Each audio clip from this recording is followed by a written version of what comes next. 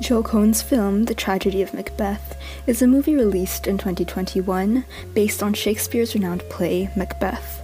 The film was nominated for 3 Oscars: Best Actor, Best Cinematography, and Best Production Design, respectively. Though I only have some general knowledge in the fields of both acting and cinematography, the production and set design is what I want to discuss, since it is something I have more knowledge about, and because it was, in my humble opinion, truly one of the most prominent parts of the movie and what made it stand out. So with that, please enjoy my badly laid out analysis of The Tragedy of Macbeth's production design and why it was so good.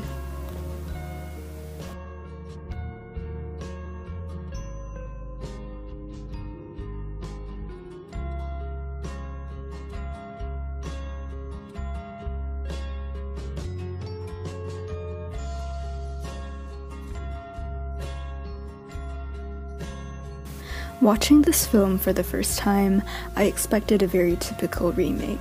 Honestly, when my brother told me that he wanted to watch, quote-unquote, the Macbeth adaptation, what I had in mind were those adaptations from the early 2000s, like Stardust or Inkheart. Was this close-minded of me? Yes, it was, considering the fact that it's been a good 20 years since the early 2000s, and new developments in technology in the field of filmmaking has made it easier to create higher quality movies. Don't get me wrong, I really do love the book-to-movie adaptations from that era. It's just that I was expecting something a little more like those adaptations. To be fair, some films and adaptations these days look like they were made with zero budget, conveniently modernized, script a little on the cheesy side, subpar VFX, garish clothing that was done by a costume designer who very clearly values artistic liberty over historical accuracy, the works. But I was proven wrong. This movie encapsulates some darker themes that make the film feel very murky and very heavy. Macbeth was originally written as a play, a piece to be performed on stage. This aspect was carried over into the film in the best way possible. The original Shakespearean script was maintained, which gave the movie such a gritty feeling that really draws the audience in. This dark and heavy tone was beautifully enhanced by the way the film was rendered in black and white. This made the overall air of the film darker and heavier, without having to actually desaturate and darken the film's color grading to a painfully obnoxious extent. To be fair, removing the color from the film doesn't necessarily make it quote-unquote easy watching, since The Tragedy of Macbeth is quite difficult to digest as it is.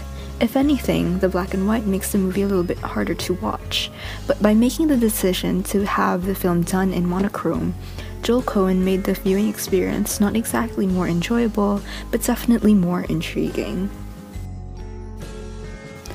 Color is something often used in film to convey a theme, a mood, or an idea. Colors represent different things depending on how the designers want them to be interpreted. The problem is, one color can be interpreted in several different ways. There's a psychology behind it. Blue can represent calmness and comfort, or sadness and despair.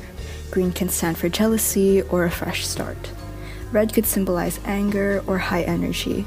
The list could go on. Perhaps to make sure that there would be no confusion on the audience's part concerning the interpretation of color, Coen had the film done in a style that was unmistakably dark in theme, both literally and figuratively.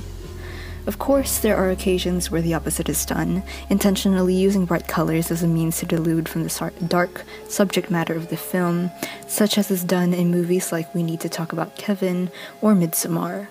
Both movies have a deceptively bright color palette, creating a sense of security, a safety net of sorts for the audience. A safety net that turns out to be a sticky spider web, and the audience finds themselves trapped in what initially presented itself as quote-unquote safe. It's utilized horrifyingly well in these cases, since it makes for an environment that is so bright and soft and light that it seems like nothing can possibly go wrong. This way, when something does inevitably go wrong, such as is the case in movies in this genre, it shatters the viewer's illusion that nothing bad can possibly happen in broad daylight. This was obviously not the case for The Tragedy of Macbeth. The original play was written with a very dark aura with little room for light and comic relief. It's likely that Cohn took this into account when making the film. The black and white motif throws the viewer directly into a dark, foreboding headspace.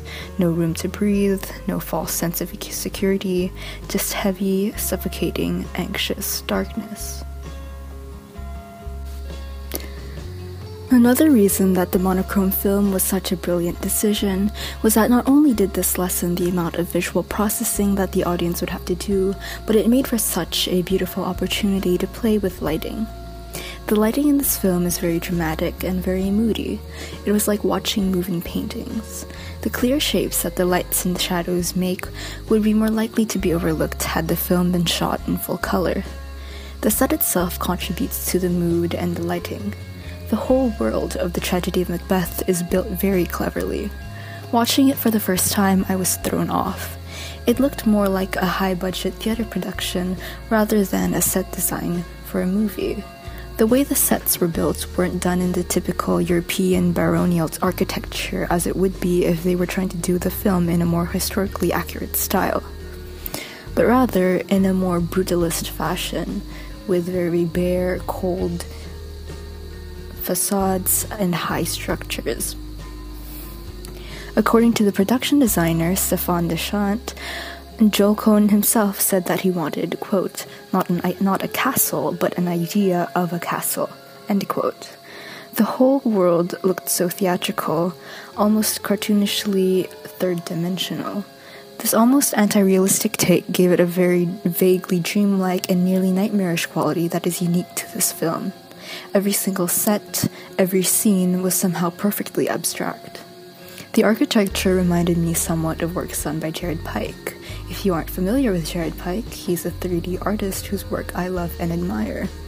I personally have a strange obsession with liminal space, weird core, dream core, and similar aesthetics. All of these aesthetics center around combining comforting and familiar images with strange, unsettling, or upsetting images in order to make the viewer feel as if they are in a dream. One of the sub-aesthetics or subcultures attached to these is poolcore, or more specifically, the dream pools, a series of pictures or pieces done by Jared Pike depicting these vast, eerie, and hauntingly empty indoor pools. The very minimalistic geometric themes of the architecture and the bright lighting are what I distinctly remembered when I saw the sets in The Tragedy of Macbeth. Both cleverly play with the shapes and the lighting to create an aura for the environment.